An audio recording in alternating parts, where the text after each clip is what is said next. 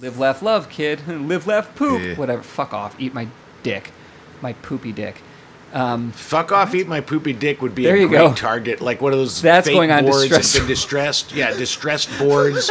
Eat my fuck. Yeah, Fuck that's off. that. Eat my poopy dick. Eat my poopy dick. And then you walk into it. Actually, that's like a Pottery Barn thing. You know, Yeah. it's like a Pottery Barn because Yeah. they're like a little more adult, and I like that. I think Right. that's appropriate. I'm Don Hall, And I'm David Himmel. and this is the Literate ApeCast.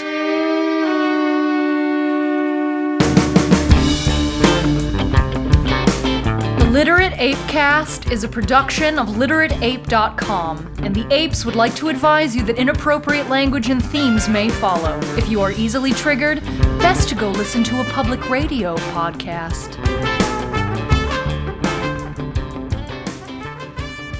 Hey, Don, why did the chicken cross the road? David, why did the chicken cross the road? Because you weren't wearing your fucking mask. That's the joke you wrote? Yeah. I'll wait for you to laugh. Okay. I'll wait longer. Okay. So that's your joke. That was your big joke you wrote. Well, I wouldn't call it a big joke. I'd call it a good joke. A solid joke. So I'm not sure if that's a solid joke. Well, it's a joke. It is. Well, it fits the structure of a joke. It has all the pinings of a joke. It Yep. looks like, sounds like a joke, smells like a joke. It made my wife laugh, which means that it must be a solid joke. Okay. Whatever. Whatever.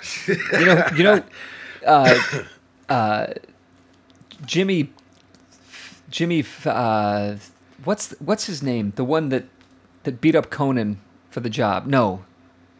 Jimmy Fallon? Jimmy Fallon would love that joke. Yeah, well, he couldn't say it on the air because it's dirty. True. Maybe you There's could leave it- language.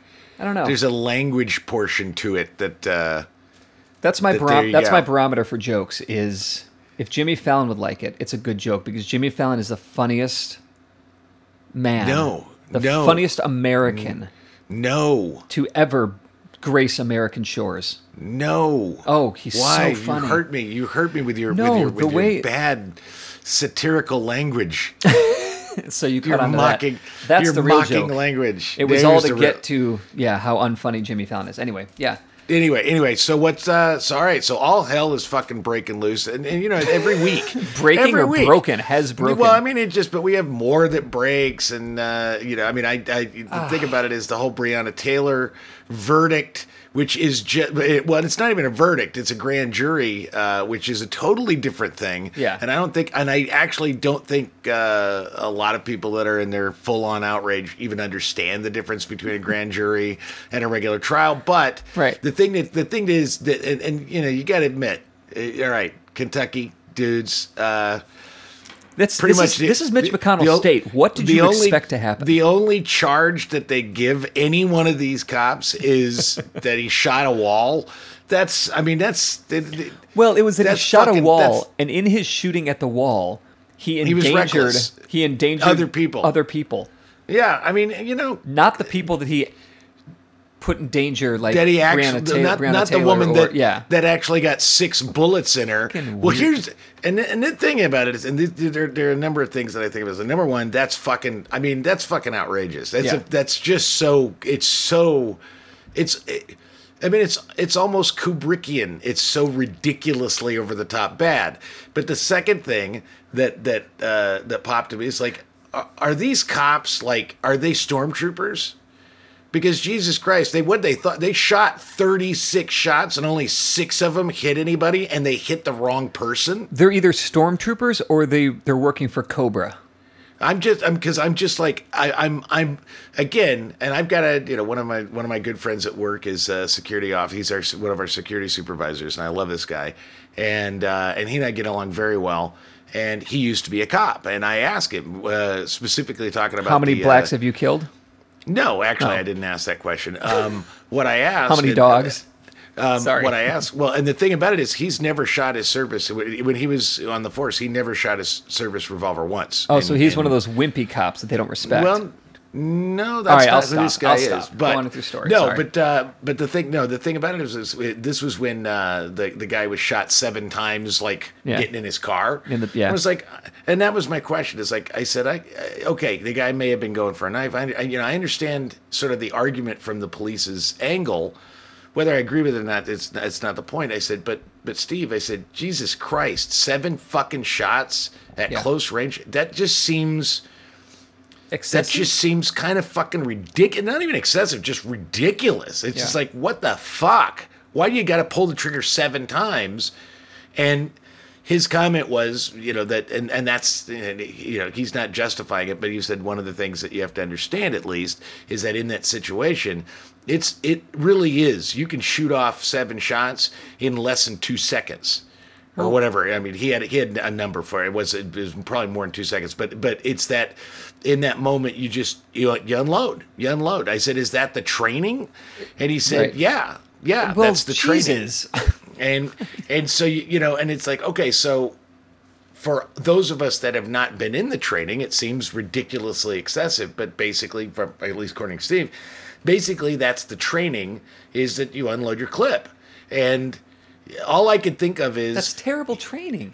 Well, the thing about it is all I could think of when he told me that was like, wow, that is really short-sighted because if you're in a big firefight, like on TV, like you're like John Wick, if he unloaded his fucking pistol on everybody, he'd be dead because he'd constantly be reloading for everybody he killed. Right. And that's a what good John example. Wick is. John Wick is just boom, boom, and then he goes to the next guy, and it's like, okay, so. Well, and that's a good example because John Wick is probably the most accurate Hollywood film in regards to how guns work and how murders happen.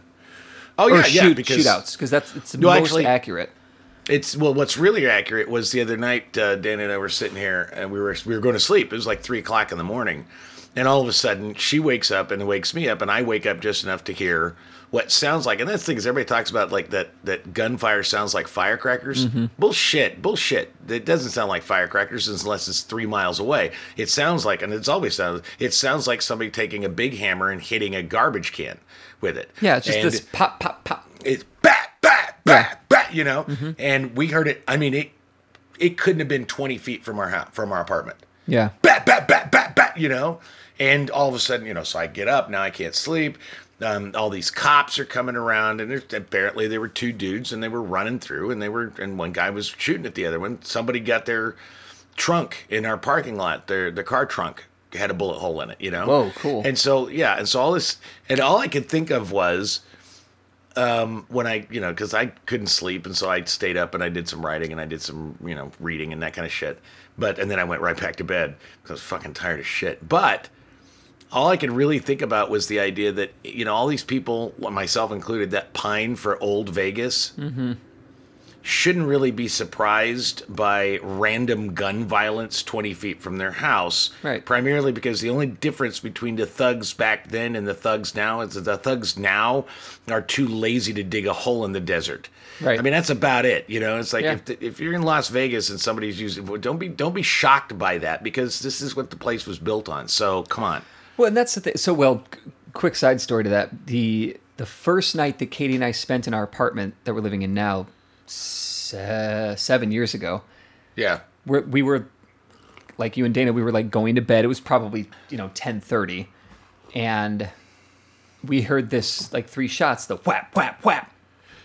And we both sit up and we're like, were those gunshots? So I go to the window. She's like, don't go to the window. I'm like, I'm going to see. And it was like, because it sounded like it was right in our alley. Yeah, it probably was. I didn't see anybody, but yeah, I mean, it probably was. Yeah. But the thing, like, don't be surprised. I think this is what amazes me about the time we're living in now is that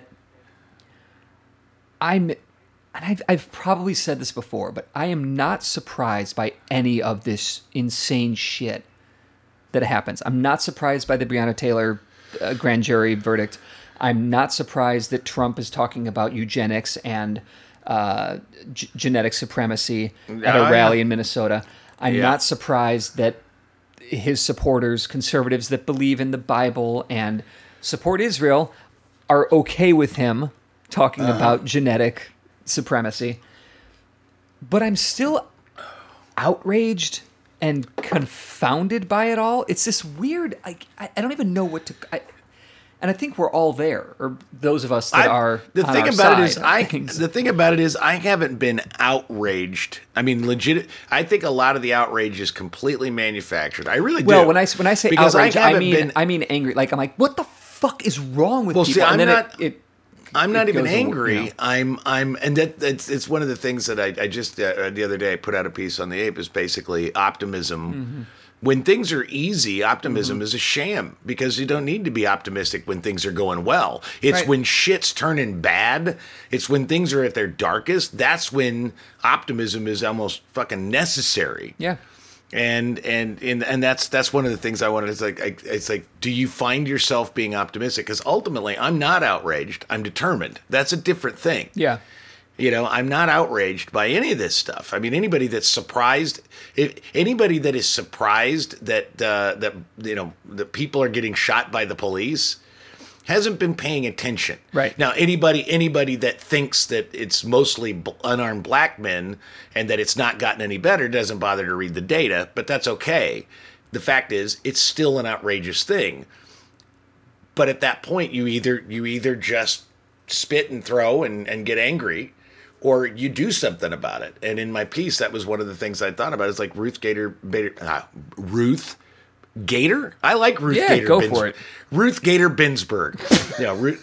Yeah, that's good. Ruth Gator Binsberg.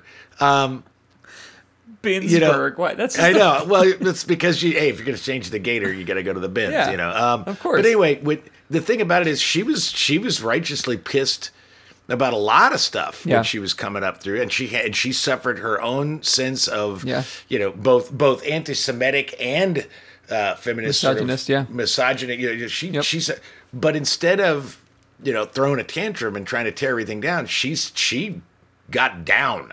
Yeah. And she said, I'm going to fix it, and I'm going to fix it the way I know how. And she did remarkable things almost solely by herself. I mean, it wasn't, she was definitely parts of teams, but she fucking did. And that, to me, if you're truly going to honor this life, honor it by using her strategy, when you get outraged by this stuff, instead of throwing a fit and screaming on fucking Twitter and you're going out in the streets and burning shit, which those are all, I suppose, legitimate expressions of anger. Mm-hmm. To me, I think when you relinquish yourself to that, when you relinquish the times that I've completely lost my shit and jumped on a fucking car and screaming and I'm losing my mind, what I always remember is when I was a teacher, if a kid ever got me genuinely angry and I genuinely lost my temper and just went nuts, that was when I lost. Mm-hmm. I lost when I lost my temper. So I had to create ways, sort of like a theatrics of my thing, so that the kids thought I was a lot more angry than I was. So I never approached that DEFCON 5. Yeah. Yeah. And so I guess if you're really going to respect the life of John Lewis, and if you're really going to respect the life of Ruth, okay, now it's Ruth Gator Binsberg. I can't say her name. Jesus. Ruth Bader Ginsburg. We did this a couple weeks ago with Chadwick Boswick. Boswick, yeah, it's what it is. Hanging Chad Bose speakers. That's exactly what that's his name. But that's the thing. It's if you're truly going to honor that, and you're going to take any kind of lesson from it, the lessons are that you can foment great change without going out and putting up fake guillotines and wearing a Proud Boys shirt, and you can. There are better ways to do it. And the thing about it is, when you look at Donald Trump, all he's doing right now, in his desperation, is trying to make it look like he's still in charge. When everybody with a brain actually knows that if we vote him out, he doesn't have a choice whether he gets removed from office. That's right. Not his choice. I know. But but he's up there saying it like he is, because what that does is the snake brain of every fucking 25-year-old that is so. Oh, buddy, they're much older than 25. Well, too, I know they are, you know. but yeah, it's like I'm just gonna be, perjurious to the young, because I like to do that because I'm an old man. But it's just a way to that's all he does, is he knows how to distract, and that's all it is. It's a distraction. Well, it's like I keep coming back to with all the anger that I feel constantly. Like, I go back and forth between these two movie scenes. There's Ghostbusters 2, arguably the second Boy, the second best turd. Ghostbusters, but it's the second best Ghostbusters. No, it's not. The second best Ghostbusters was the cartoon. Fair enough. Okay, so it's the third best Ghostbusters then. No, fair enough. But the cartoon was really good. It was really well done. Yeah, really Yeah, it good. was a lot of fun. Also, as a kid, I got a real kick out of, because that was on at the same time as like the Garfield cartoon was on, and this, I can't remember the actor's name, but the guy who played Venkman in the Ghostbusters cartoon was also Garfield, the voice of Garfield. Okay. So and he sounded like Bill Murray, but it Well, wasn't and Bill then Murray. Anyway. crazily, when they did the movie Garfield, guess who voiced Garfield in the movie? And they got Bill Murray. Bill Murray. Yeah. Okay. So yeah. But it's Ghostbusters 2, there's that sludge, that slime underneath the city because of all the anger and the hatred and the putrid vile of New York, of late 80s, 80s New York. Yeah, late 80s New York is pretty vile, yeah. But it's like it's always there, just waiting for its moment. But there's the better use of that anger is in Marvel's Avengers, where, all right, Bruce, now's the time to get angry. That's the thing, Cap. I'm always angry. And he turns, that, even just talking about it, I just got chills down my neck. Yeah, it's I love that moment. But that's how, even though Hulk makes this huge fucking mess of things, it's this controlled as Hulk can be, right? But it's this controlled, focused anger that wins the day. Right? That's the whole thing. One of my favorite Hulk moments, and it really is one of my favorite Hulk moments, is in Endgame, when they're going back in time and they go back to 1982, whatever it is, and they're like, "No, you got to Hulk out a little bit more, like bang stuff or something." They don't go back to 80. They go back to 2012. They go back to 2012. New York. Okay, that's right. That's right. I don't know where that came from. Anyway, I think everything should go back to the 80s, just because that's me. And Mark Ruffalo meets Lou Ferrigno, and they. Yeah, but I like that moment where it's like he just kind of half-heartedly just bangs on the car, and then he sees himself, and he just looks and he goes, "So unnecessary." Yeah, because I love he's that. Evolved with that anger. And yeah. It's like, I think that's what we got to do with it. And so I think we have to be optimistic, and if we're not optimistic. Optimism is a funny thing because, like you said, optimism sounds like a retinal disease. Okay, there you go. That's a David Himmel quote. And that's a joke. I don't really think that optimism is a retinal disease. But it sounds like it. Yes. So that's actually a funny joke. Oh, thank you. Yeah, that's a funny joke. Hey, why did the chicken cross the road? Go fuck yourself. That's an option. Or it was to go to the optometrist because the chicken had optimism.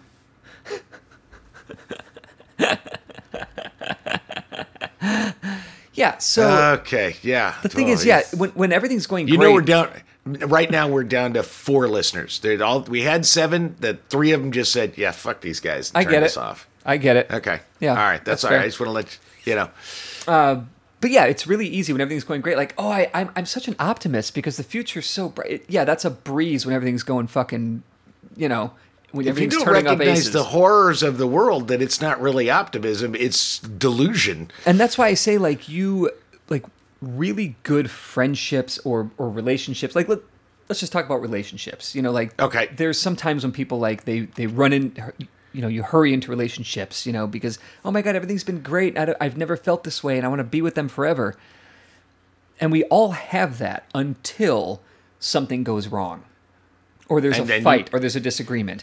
And then your dedication your mettle is tested in that situation every time. You have to go through shit. You have to go through the hard times and get through them if you're going to have this optimism in this sense, this strength in your relationship. That's why war buddies are so close. And Yeah, because they have been through the worst. A Vietnam vet can connect with an Iraq war vet or a World War II vet, because they shared that shit experience of being in war. Yeah. And that's hard to... It's why it's better to take advice from an older person, who's seen some shit than a younger person. Who still thinks that they're very, very special. Yeah. And they're really important and that their opinion really matters. And that's not to say that young people don't have important opinions that are thoughtful and sound and reasonable. Greta Thunberg. Yeah. And who's the young woman from the high school that was shut up? What the fuck is her name? I don't know, whatever. But those the kids from the Florida high school. The Parkland. Thank you. Yeah, and I can't remember their names. But they were like the two kids. It was one young man and one young woman that were like the... Yeah.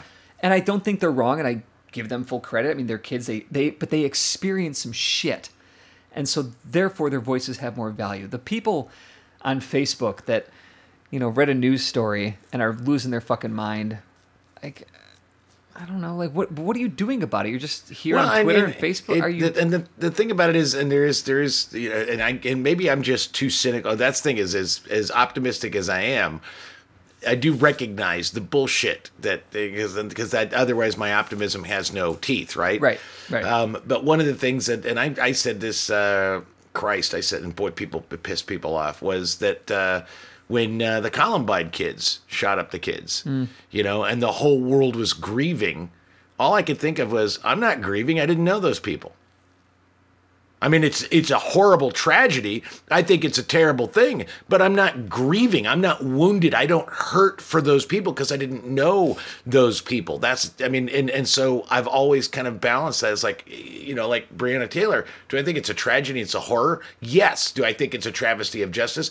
Absolutely. Am I sitting in my house weeping and gnashing my teeth because of my own personal pain over this? No, because I wasn't shot. I didn't know Breonna Taylor. I think it's a horrible thing. Horrible things happen all the time. And if we every horrible thing that happened in the world, we openly grieved, that's all we would do. Right, but there's a line in that. I mean, this is a spectrum. And, my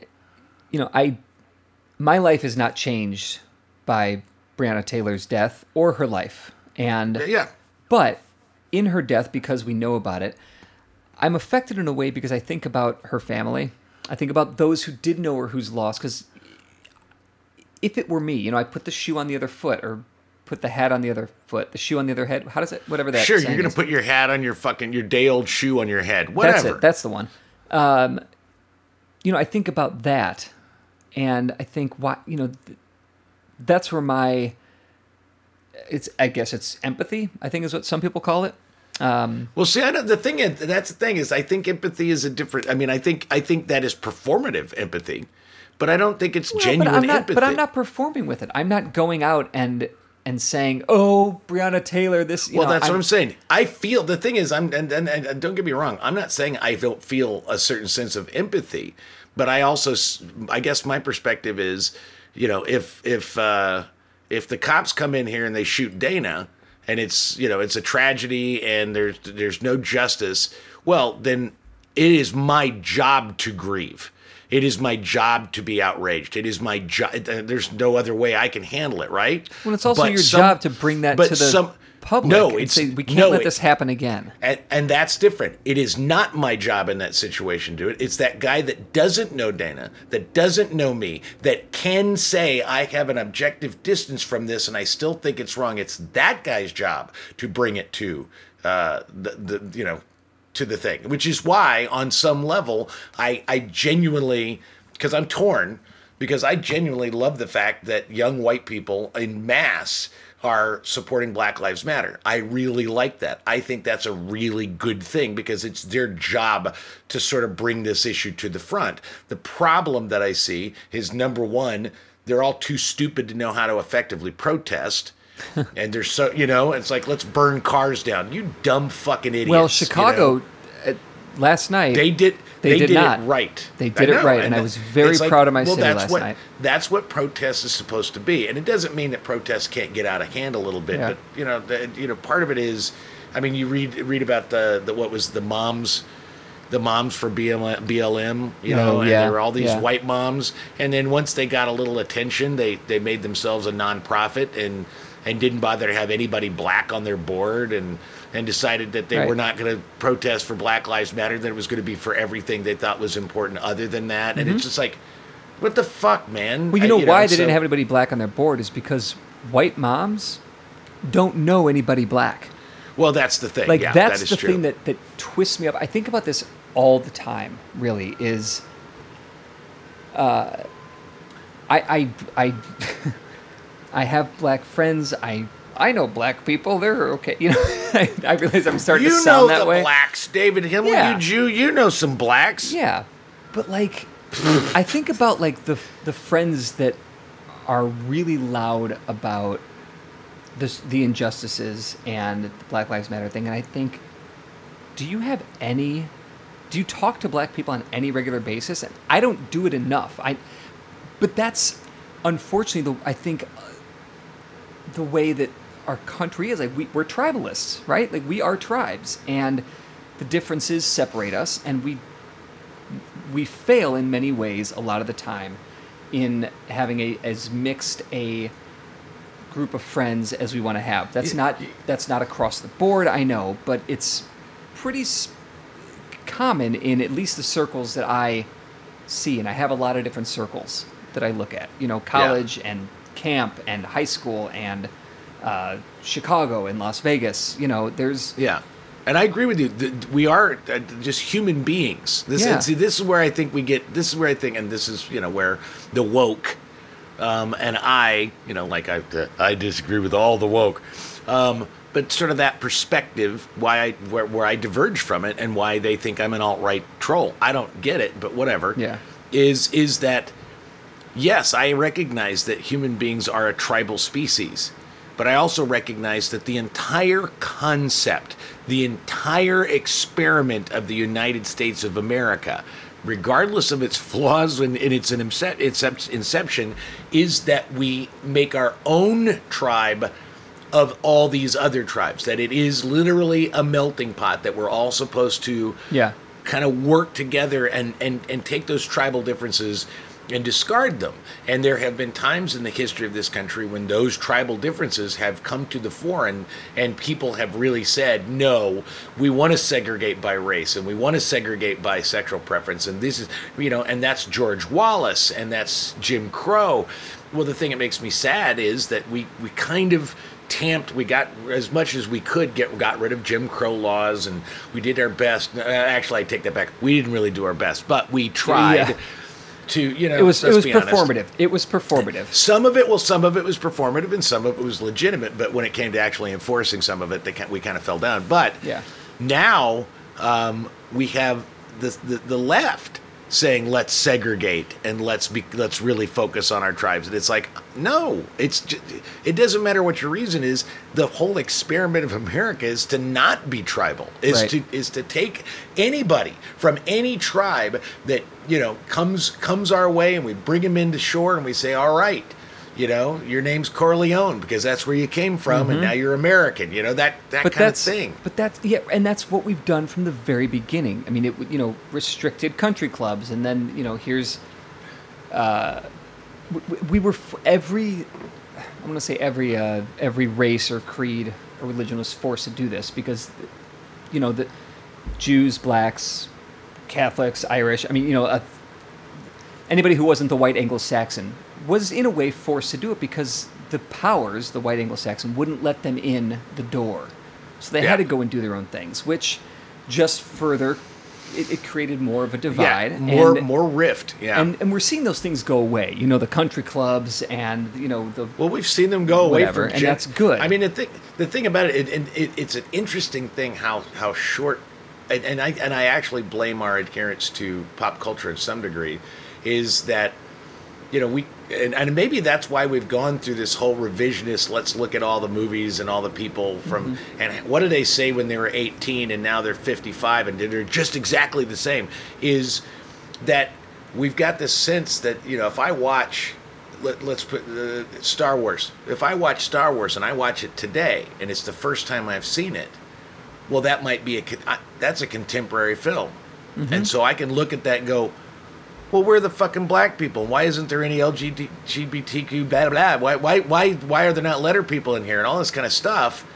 And it was made in 1977, and so that doesn't mean that was right, but that's just how it was, and you can't hold that movie accountable for not being completely integrated with all representation. It's like, where is the fat lesbian with Tourette's? She's not in Star Wars. There is a problem with Star Wars. Let's ban Star Wars. It's like, no. You're missing the point. The fat lesbian with Tourette's was in Jedi. Well, that's what I'm saying. It was Jabba. Jabba was, okay, but that it's just like, but that's the thing is we look at our history as happening right now, and I think part of that problem is that we've had so much history put in film.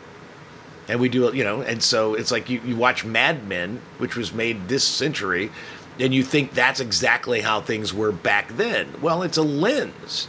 And it's a lens, it's a lens. But in defense of Mad Men, it was really well done. No, it was very well done. They paid They paid a lot of mind to how things looked and sounded, I'm not dismissing the artistry of it. This was not exactly how. Yeah, because it's still television. It's still entertainment. There still has to be a plot line and character arcs and all that shit. Yeah, and so it's just like I mean, there's so many. It's all mushy. But back to, let me ask you. I want to ask you this question. Okay. All right. So Trump's going to get a Supreme Court pick. And we've got the election, and he is sowing every possible seed of desperation to basically defranchise the election. And California's still on fire, and we're in the middle of a pandemic, and it's flaring back up. Oh, and it's also hurricane season still. Yeah, it's hurricane season. Okay. We've been talking about civil rights and pandemic for the better part of this year, and totally forgot. Talk about Greta Thunderbird. Totally forgot about climate change. So my question... Well, we didn't forget about climate change because that's the hurricane and the wildfires. Well, no, that's happening, but we're not really talking about that because we're too busy talking about other stuff, which is... There's a lot of shit on our plate. We have a lot to eat. We have a lot to shovel down. So my question for you are you optimistic for our future? Yeah, it's a great question, and... Let me work through the answer a little bit. Optimism for me, like most of my thoughts or most of my feelings on things. Your feels? My feels. They come and go. They're momentous. They're. I think that things will get better because of physics. Because, like the laws of physics, like it cannot be awful forever. At some point, the fire will run out of fuel, and it will burn, and it will burn out, and then that will allow in time for new life to sprout free. It may take a while, and I'm not saying let California burn. They'll rebuild. It'll be fine. That's not what I'm saying here.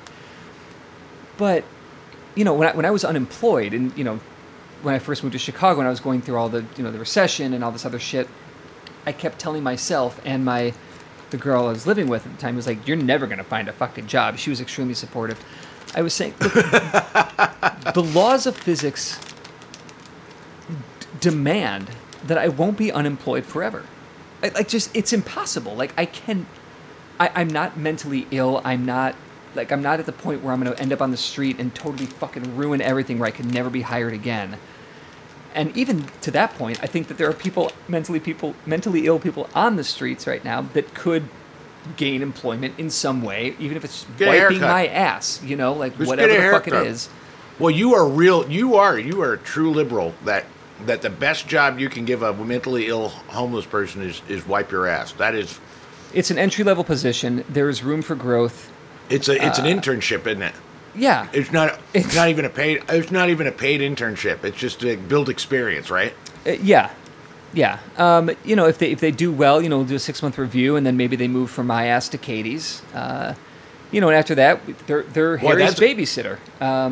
Well, see, no, going from your ass to Katie's ass, and that's the job. The job is to wipe it.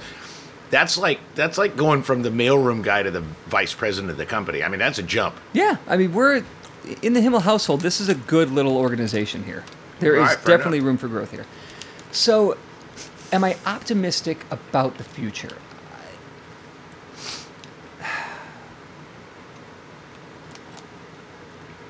Sometimes, and it's in these weird moments where I look at the kids.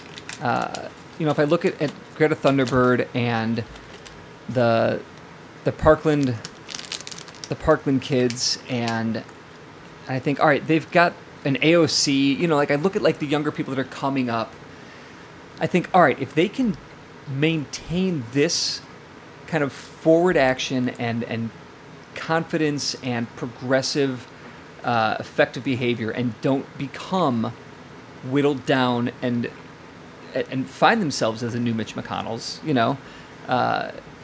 I think we'll be okay. And not to be super poetic and dad lame, but when I look at Harry and I think about when he's really kind to people or thoughtful about the dumbest shit, he just wants his stuffed Slothy, which I wrote about on the Ape. He just wants Slothy wrapped in, and this goes into Harry having his first nightmare, which we'll talk about in a second. But he just wants Slothy to be warm, just the kindness that naturally comes from humans until we get fucked up by our parents or by the environment that we grow up in. If we can maintain some of that, then we'll be okay. But then, shit will get bad again. Well, and then shit will get good again. That's just the way it goes. Here's a follow-up question. And then we'll get to Harry's nightmare. The follow-up question is, and I asked this in the piece that I wrote, what if it doesn't get better? Well, what if it's it's darkest before the dawn. What if there is no dawn? What if we are now, because the thing is, and you got to be honest, we're short-lived creatures. We don't live that long. And so my guess is, well, I got a buddy who's using slavery as an example. If you were a slave in 1830, and that's what you did, and you were whipped, and and let's be honest, you probably weren't whipped every day. If you're on roots or in a 12 years a slave, at all. I can't. Then you're getting whipped every day. But the fact is, you couldn't survive. You'd be dead in a week if you got whipped every day. So anyway, but the thing is, this is your future, and it's never in your lifetime as that slave in 1830. It's never going to get. There is no dawn that you are going to see. Now the question is, if you cannot possibly even envision what the dawn looks like, if you know for a fact you are not going to live to see the dawn, are you optimistic then?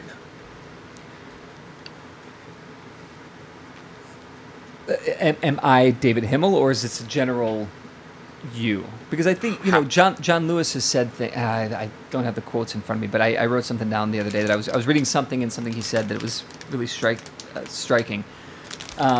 And of course, it's striking enough for me to completely fucking forget it right now. Yeah, when I need it most.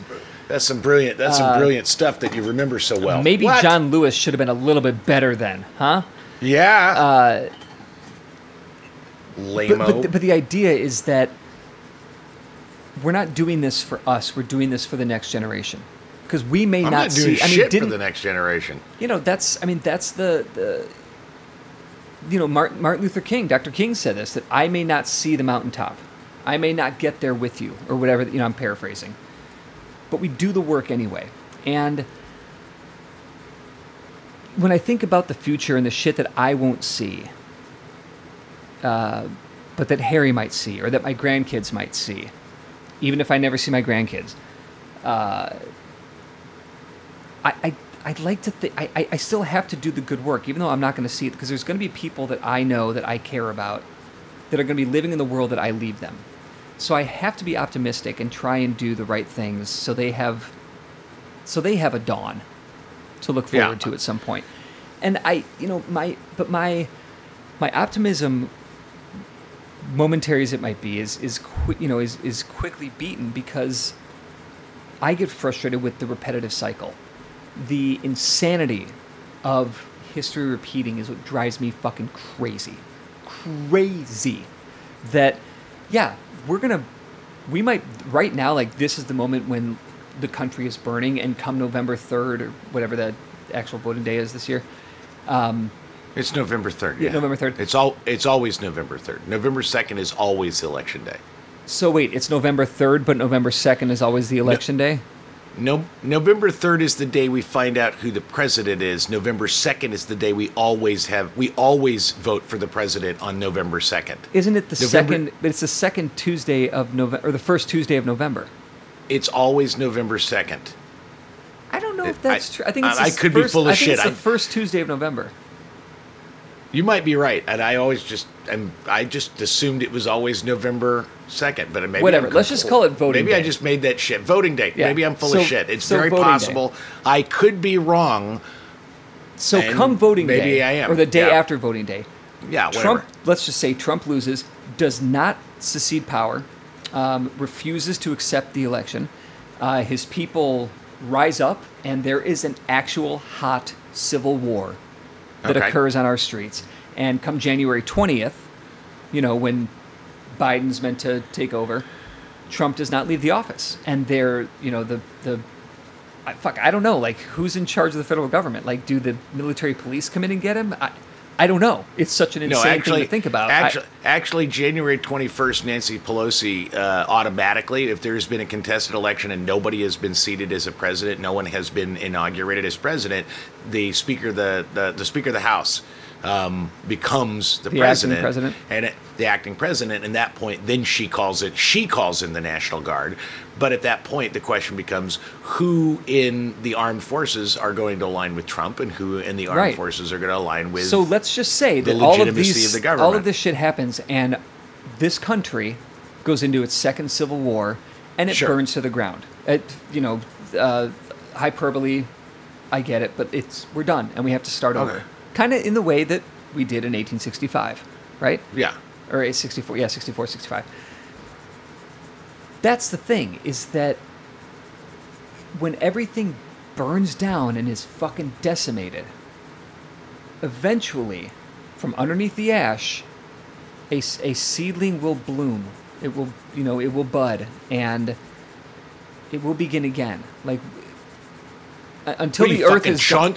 You fucking Chauncey Gardner from fucking being there? I mean, well, that's just it. But that's the cycle of the circle of life, right? I mean, that's what it is. So optimism is as fleeting as nihilism. Now, wait a minute. This is the same guy that when I was saying that tattoos aren't permanent because we're dying, you gave me the blah, blah, blah, existential, philosophy. Now you're telling me about how the fucking, in the winter, the snow kills, and then there's a spring of buds. I was like, Jesus Christ. But that's it. That's what it is. So that's why you're optimistic, is because in the spring the buds will come up? The ashes of destruction and murder and death? I'm optimistic only after I've been pessimistic. And then when the optimism runs out, the pessimism kicks in, because that's just the cycle. It's going to go to shit. It's going to get great. It's going to go to shit. It's going to get great. I am never pessimistic. I am always optimistic. I've always been optimistic. I think in a way I admire you for that, but I think there's a level of delusion. Because shit is going to get really fucking bad for a minute. But that's not pessimism. And it's really fucking bad right now. Real. If you don't understand the bad, then your optimism is fake optimism. Right, but if you don't understand the good... I do understand that all this shit's going to turn to shit. This is Icarus. If you fly too high... Because everything's fucking great. If you go up to the sun, your fucking wings burn up. But if you're sitting in the fucking bottom, you crash and so my question, sink to the bottom of the ocean. You see my optimism as Icarus flying too close to the sun and being unaware of all the stuff. Are you kidding? Sometimes. Do you read anything I've written ever? I'm completely No. aware of the Fuck horror. no. Oh, okay, well there you go. All right, well because then if you read anything I write, you'll know I'm very aware of the fucking horror shows and how bad things are and how bad things will get and how things can get worse and will get worse and all this stuff. And I am still Well, I think that completely the optimistic. times that your optimism strike me as delusional is when I just want you to be pessimistic with me. So it's Yeah, a selfish see, that's thing. it. I just That's I all- just it's want all about misery you. loves company. Yeah. And would you just join me on this fucking shit ride for a minute, bro? Yeah, well, it's still That's all it it's the Jewish joke about the Jewish man that comes in and says, "I'm so thirsty, I'm so thirsty," and then he gets some water, and then about 5 minutes later he goes, "Oh, I was so thirsty," You know, it's like yeah, okay, And that is This- kind of the world that I operate in for myself. Like if I'm not, I thought about this the other day. I had a really good day. It was like maybe a week ago, and I was like brushing my teeth, washing my face, getting ready for bed, taking my contacts out, doing the routine, and I thought today was a good day. I was productive. Katie and I had there was no annoying marriage bullshit. There was Harry no big was cool. fights. Yeah. Like everything, and it was just kind of like a normal, cool day. And I was like, things are going pretty well right now. I feel good. I feel optimistic. I'm looking forward to tomorrow. I'm not dreading anything. And then I had this moment of, oh, that's what's been bothering me today, is that there was nothing bothering me. Well, you're also the guy that goes on Facebook just so you can get riled up and see how stupid people are. Like there are times Yeah. when I need, I need that long Q-tip up my dick hole just to get me. Like I need to feel something annoying so I can fuck, let's go. Like I need to. I need Captain America to tell me to get angry. Sometimes that doesn't work. But you see that doesn't work at all. But I understand what you're saying. So it's I live in this weird space of I need to be annoyed, and I feel weird when I'm not, but I'm also really happy that everything is great. But then I'm like, oh shit, this means something's gonna go. This means something's gonna go bad, because it's been good too long, and the laws of physics allow it to be that what goes up must come down. All things come around again to every season. Turn. And I appreciate your law of physics take, but the reason I completely, I think it, well, not completely, but I think it is a poor substitute, is that optimism is a state of mind, and states of mind are so malleable and have nothing to do with actual reality for the most part. Yeah. I mean, and I've been, if there's a sort of like a through line of everything I've been writing probably for the last 10 years, it is really focused on the idea that we just see things the way we want to see them. Yeah. And if we want to see them as part of a more optimistic trend, you have to work at it. You have to put your back into it, because in the face of all the bullshit that goes down and all of the depravity and the shitty people, because people are basically by and large kind of shitty and selfish and self-interested, and that you have to work at looking at where things are going right and really see those trends in a way and go, okay, I may not see the day. It's like, all right, yeah, is racism a horror? Yeah. Is it the biggest blemish on our nation? No, I'm sorry, I'm not going to buy that. I think the robber barons and income inequality is far more pervasive because it touches everybody regardless of race. However, and it bleeds over into other countries. Yeah. But is racism? Am I going to? Racism is its weapon. I believe that racism are we going to be is able the robber to baron's over? weapon. Yeah. Are we ever going to be able to see a day where there is no discrimination and no racism present in our country? No, I don't think that will ever happen. That. No, that will never happen. But I also know that it could get much, much better, because it has gotten much, much better. It can get better, but it will never go away. Yeah. Yeah, because it's just a part of who we are. Here's the. And I want it to get better. I think that, but I don't know if I'll live long enough to actually see serious stuff. And that's the thing about it, is that's okay, because I heard you like, I'm doing this for Harry and for Harry's kids and this kind of stuff. Well, I don't have any kids, And so it's sort of like... So you have to do it for Harry and Harry's kids. Well, no, I'm not doing it.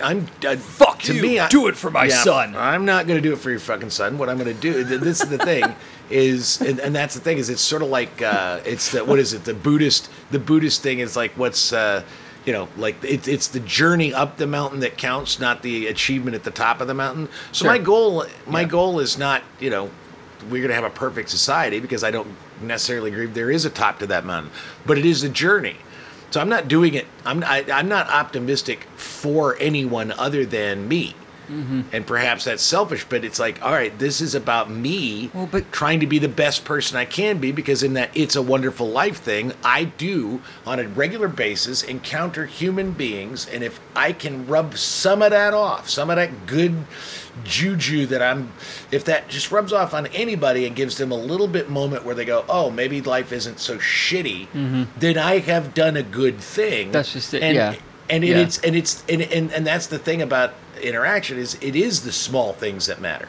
It's not the big things. It's not the big, and it's not, I'm not looking to be a hero, because I don't think somebody that just cheers people up and does nice things for people is a hero. No, a hero looks like Captain America or a fucking soldier that saved all his people. Just because you join the armed forces doesn't make you a hero. A hero requires... You got to do something heroic. Heroism?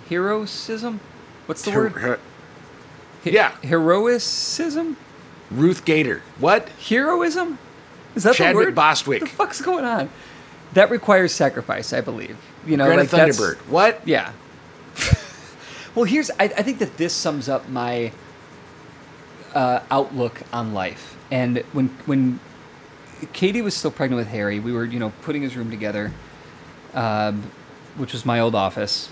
Fucking asshole. Took my goddamn office. Yeah, I remember how pissed you were about that. And seems that you are still pissed about it. I'm not pissed about it. Just fucking the kid owes me. Whatever. It's fine. So I wanted to do something.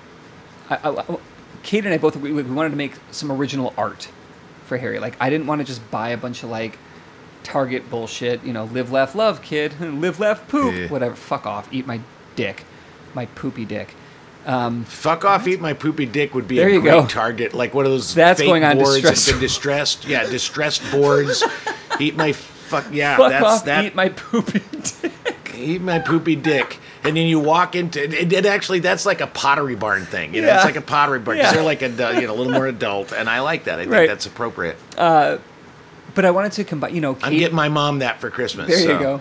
Katie's an artist. It's probably on Etsy. You can find somebody who will make distressed wood signs with your saying on it. I'm sure it's there. Yeah.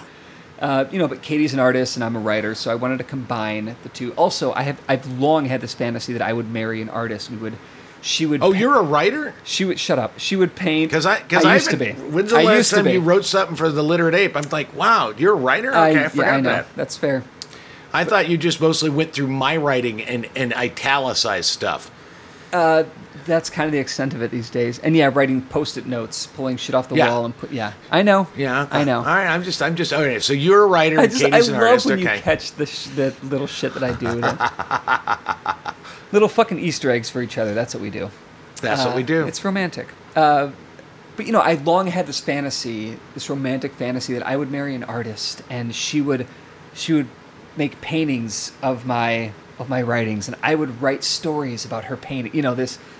And we've kind of sort of done that. So anyway, we're putting Harry's room together, and I write these words down that I want to put on his wall, and she creates this art for it, and we put it up on his wall above his bed, above his crib, and now above his bed.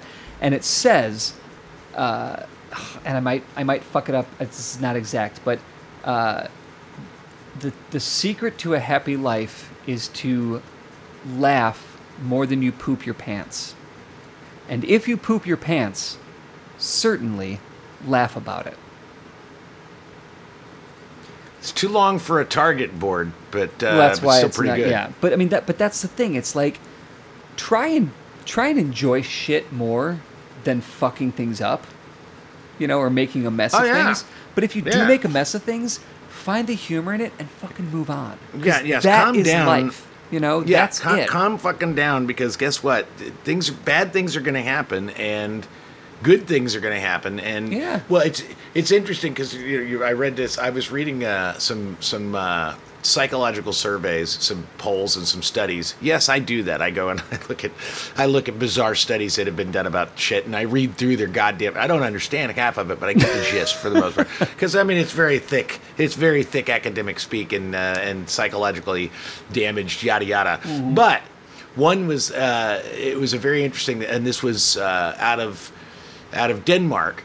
The realization that when they're comparing demographic studies, when you were comparing demographic studies, race, age, all this kind of stuff, that most of the studies, like for the last 50 years, have really been lensed on finding the differences and really emphasizing how different we all are. And these 4 Denmark scientists decided, let's flip that script, because they believe firmly, their hypothesis is that every individual, from no matter where they're at and no matter how old we all have far more similarities than we have differences. We all love our families. We all have our own weird foods. This was a 10-year study. This was a 10-year study. They did this for 10 years, and they were funded by the Dutch people that fund things, and the Danes were funded by the Dutch.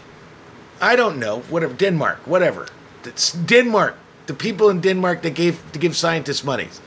I don't know if it's the Dutch. Okay. Yeah. Anyway, it's not the Dutch. The Dutch and the Danes are very different people. Well, where are the Dutch from? Or they're very similar. Well, where are the Dutch from? Amsterdam. Yeah. And where's Amsterdam? In Europe. Yeah, no, what country is Amsterdam? It's near Amsterdam. Amsterdam's a city, isn't it? Fuck, I don't... Wait, now I'm questioning everything. Am I even here right now? What's going on? That's right. Anyway, the thing is, they did a 10-year study of over 7,000 people, and ultimately what they found out is that we have far more in common, and you and I are fucking idiots. That's what we have in common. We're mentally retarded idiots. Netherlands. The Netherlands, thank you. Okay, so I'm going to say, I didn't think Amsterdam was a country. I'm like, did you just call Amsterdam a country? And that's where the Dutch are from? I don't even know what the fuck It's not even the fucking now. Dutch. You don't, neither one of us do. Yeah, let me Google, who are the Dutch? Yeah, where do the fucking Dutch come from? I thought it was Denmark. I don't know why. Dude, all I had to type in, wait, hang on a second. Who the Dutch are, and the Dutch is the first thing that pops up. Okay, so everybody wants to know the answer to this question. Netherlands. So what's the answer? Netherlands. All right, so I'm only sort of wrong. You were correct Jesus in that there are Christ. Dutch in Amsterdam, but you were incorrect that Amsterdam was a country. It's a city in a country. Jesus Christ. Anyway, let's do 6 things. We're going to talk about Harry's, and it's the thing, we're going to talk about Harry's nightmare next week, but I want to bring Dana in for it. Okay. And the reason I went, because Dana she has studied and she has a lot of fun interpreting dreams. Oh, cool. Okay. So you're going to tell us what the nightmare is, and she's going to tell you what that nightmare means. Awesome. So we'll do that next week. So let's get into our 6 things and close this baby out. All right. My first thing is study a fucking map. Clearly.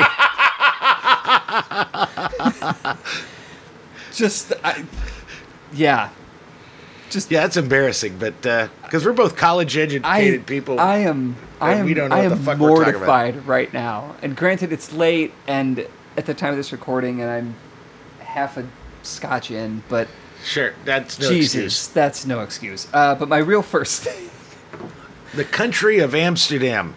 Holy fuck! Have you ever visited the Dutch Danish? Have you ever visited the country of Chicago? I have. What a horrible place. Yeah, all right. My first thing. No, you know what? Fuck it. I'm doubling down on this. Learn your fucking geography. Just take a minute to learn. No, fuck it. I'm going to double back on that. Okay. All right. My first thing. It's a watch. Jesus Christ, this is a convoluted to get to just 6 things. Oh. Holy Christ. I'm not sure about anything anymore, Don. This is the problem. Okay. I want you to watch on Netflix. It's a 4 episodes docuseries, Challenger: The Final Flight. Yep, it's very good. It's intense. It is, and I lived it. Well, I lived it. Yeah, You 'cause know, you were one of the you were in the crew that you were the only crew member that survived. No, I won't say I lived it, but what I will say is I knew Krista McCullough, What? the teacher. No, I know who I know who Krista McCullough is. She was a debate coach at McGovern High School. My high school debated McGovern High School, and so she judged me in debates. So I knew who she. I mean, it's not like we were buddies. It's not like we hung out. But I knew who she was. I had seen her many times at debate meets. Yeah. So when she got the thing, our school, all of our like high schools were How like old were you in '86? January of '86. You were in '86. I was a sophomore in college, so I was still in Kansas. Fuck. Okay. Wow. Yeah, I was a sophomore in college, so I knew her when I was a debater in high school, like from '82 to '84. I saw her multiple times. So then when in '86, when like, oh my God, this teacher gets to go to space. I mean, you know, all these people that I knew that were like her former students and debate students, and we all like were like, this is crazy, this is awesome. And so so when I watched those 4 parts, it was like, that was I very, very and you viscerally remember that. She judged your debates when you were in high school? Yeah, like a couple years before that. Yeah. It's like because I was crazy. I debated from like 81 to 84. Yeah, and I was a national champion. Sure. With my partner. So she was definitely somebody that I had spoken to and had debated for, and she had judged, and that kind of thing. So that was weird and really awful. And then watching this made me realize, wow, that's fucked up. I was totally there. Fucked up. I mean, yeah, I remember. There. I was a sophomore in first grade when it happened, and it was I remember it viscerally. Like what I loved about the first episode, like it opens with a teacher like rolling in the TV on the cart. That's exactly what happened to everybody. Yeah. I was like, yep, because I remember watching it in the library of Heather Hill Elementary School on a TV in a cart, and when it happened. I don't, this is where, memory gets weird, because I don't know if I knew what happened at the time, but I remember looking back and I remember thinking, oh, this shit is fucked up, because I remember the teachers, the adults, their reaction to things. Yeah. And it quickly ended, we saw it happen and the TV went off and then everybody just kind of, quietly and quickly went back to their classrooms, and then the day ended, that was it. Yeah. I'm sure we talked about it or something. I don't know. I don't remember anything past the emotional of something. Yeah, but it's so that's on Netflix, right? It's on Netflix, yeah, and it's it's a quick. It's really good. It's really good. It's done by J.J. Abrams. He's a producer on it. Bad Robot is one of the producers on it. So another Netflix. My first thing in that same keeping. It's funny that it is fiction. It's a new series. It stars Hilary Swank. It is called Away. Mm-hmm. It is basically, and talk about space, this is basically, she plays the American commander of a ship that is going to the first manned mission to Mars. And it is quite good. It's got really good actors in it, and the writing is very good, and I like it very much. So I recommend Away. It's on Netflix. Hilary Swank, rock and roll. Cool. My next thing is a listen. Go on Spotify and listen to Exquisite Corpse. This is an album that a buddy of mine sent to me, and it's like the best of Midwestern punk emo, making these weird. It's really good and it's really weird, and it's who put this together? It's this. Send it to me because I don't have Spotify. Okay, yeah, it's. But yeah, it kind of blew my mind, and it was really good, and Exquisite Corpse on Spotify. Give it a go. All right, my number 2 is a read. As you know, I love Mark Manson. Love him. I think You're not alone in that. And he just came out with one that I really, really think is very timely, and I read it, and it was confirming some stuff that I've been reading anyway. Which is one of the reasons I like Mark Manson, because it seems like he's somewhere inside my head and he's like, oh, Don's thinking about this. Let me write a piece that answers all his questions. It's kind of cool that way. It's called The Cognitive Biases That Make Us All Terrible People. And it is a really solid, it's entertaining because he's always very entertaining, but very well researched.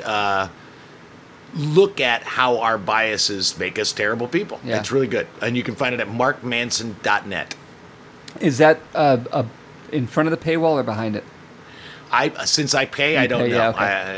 Okay. Yeah. I'm a subscriber. So what is a subscription cost? $5 a month. $5 1 month for $5? Yeah. Recurring? Yeah, it's at $5 a month. Ay, fuck it. But it's worth it. Tomorrow, I'm sorry, I read all this shit. Yeah, I've read stuff you're multiple right. times. I really love the guy. Mark Manson and Matt Tabby, I think, are like they're both worth, of them. Yeah, throwing a little money their way. That's the thing is I subscribe to Matt's Substack. So yes. It's like these are writers that make me want to write like them. So I got to read them as often as possible. I feel like where Mark Manson for you is like, what's Don thinking about? When I see Mark Manson, it's like, what should David have written? I'm gonna write that. Yeah. Oh yeah, that's exactly. I love that shit. So my next thing is a little gummy, but it was just Yom Kippur, and I'm a non-denominational recovering Jew, but Yom Kippur and Rosh Hashanah, like these are like the things where I can't help but anchor myself in. It's a good way to reset yourself, to reset your year. And Yom Kippur is a day of atonement where you ask God for forgiveness, blah, blah, blah. So, okay, fine. Believe in God or not, I don't give a fuck. And you don't have to go and ask people for forgiveness. But here's the thing I'd like you to do. In the spirit of the days of awe, which are the 10 days between Rosh Hashanah and Yom Kippur. So, is it the days of awe or the days of aw? Fuck, man, that's a great question. And I think it's one for the rabbis. Okay, I just wonder what the tone was. Or one for yourself. I've always thought of them as the days of... God, that's a really good question. But I think that I've always thought of them as the days of... Holy fuck. Yeah. Because you're thinking about the year that was and the year that will be, which is a lot to fucking think about. So it's the days of... It's some heavy shit. Yeah. Okay, all right, good. All right, that's good to know. And as we approach the election, like we're gearing up for a lot of hopefully new, right? But I want you to think about how you can do better and how you can be better, in the next 12 months, a better citizen, a better friend, a better writer, a better... an optimist, a better realist, a better whatever you want to be, unless it's a racist. Don't be a better racist. Be a worse racist. No. The thing about it is it'd be good. If you're going to be a racist, be the best racist you can be, which means be real obvious so we know who you are so that we can shine. Fair enough. Sure. So think about that and then do it. Follow through on it. It's basically New Year's resolutions, but I'm asking you to do it not from the New Year, New You, but a deeper, more philosophical, more introspective way. So sort of a Jew thing. It's sort of a Jew thing. Yeah. the one Jew thing that I still really connect with. Join me on that, if you will, this week. And my third thing is a read, Politico. I know you write for Politico. I don't know if you know Garrett Graff, but he wrote a piece Fucked his mother. other day. There you go. I knew you did. And that's gonna be a Target distressed wood thing. Fucked his mother. We're gonna put it on your child's. We're gonna put it on your child's wall. I know. That's what I want to put. Yeah, fucked his mother. For Harry's 18. When Harry goes away to college, I'm gonna get him distressed wood sign that says, "I fucked your mom." There you go. Love See, Dad. that's perfect. And that's Love Dad. It's going in his dorm room. Well, Garrett Graff, whose mother you had sexual relations with, he wrote a piece that's actually worth reading, and you need to read it soon. It is called "The Children of 9/11 Are About to Vote." And it is a really, really good, thoughtful piece about what these children, these people that were born and were like toddlers at 9/11, because I don't have a concept of what it's like to have grown up with just a shit show from the beginning to the end. Yeah. So they're about to vote. It's a really good piece. So I was going to ask you that if you could tease it out a little bit more. What defines children of 9/11? Like, not like, oh my God, 9/11 happened, I need to fuck. I'm now pregnant. Children of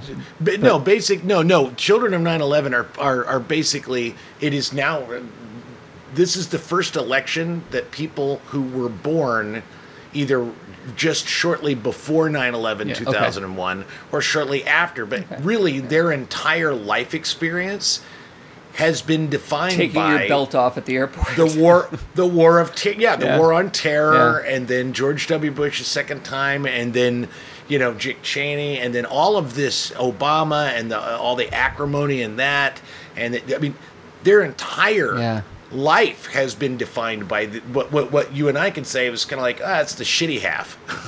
Their whole half is shitty. So that's been almost half my life.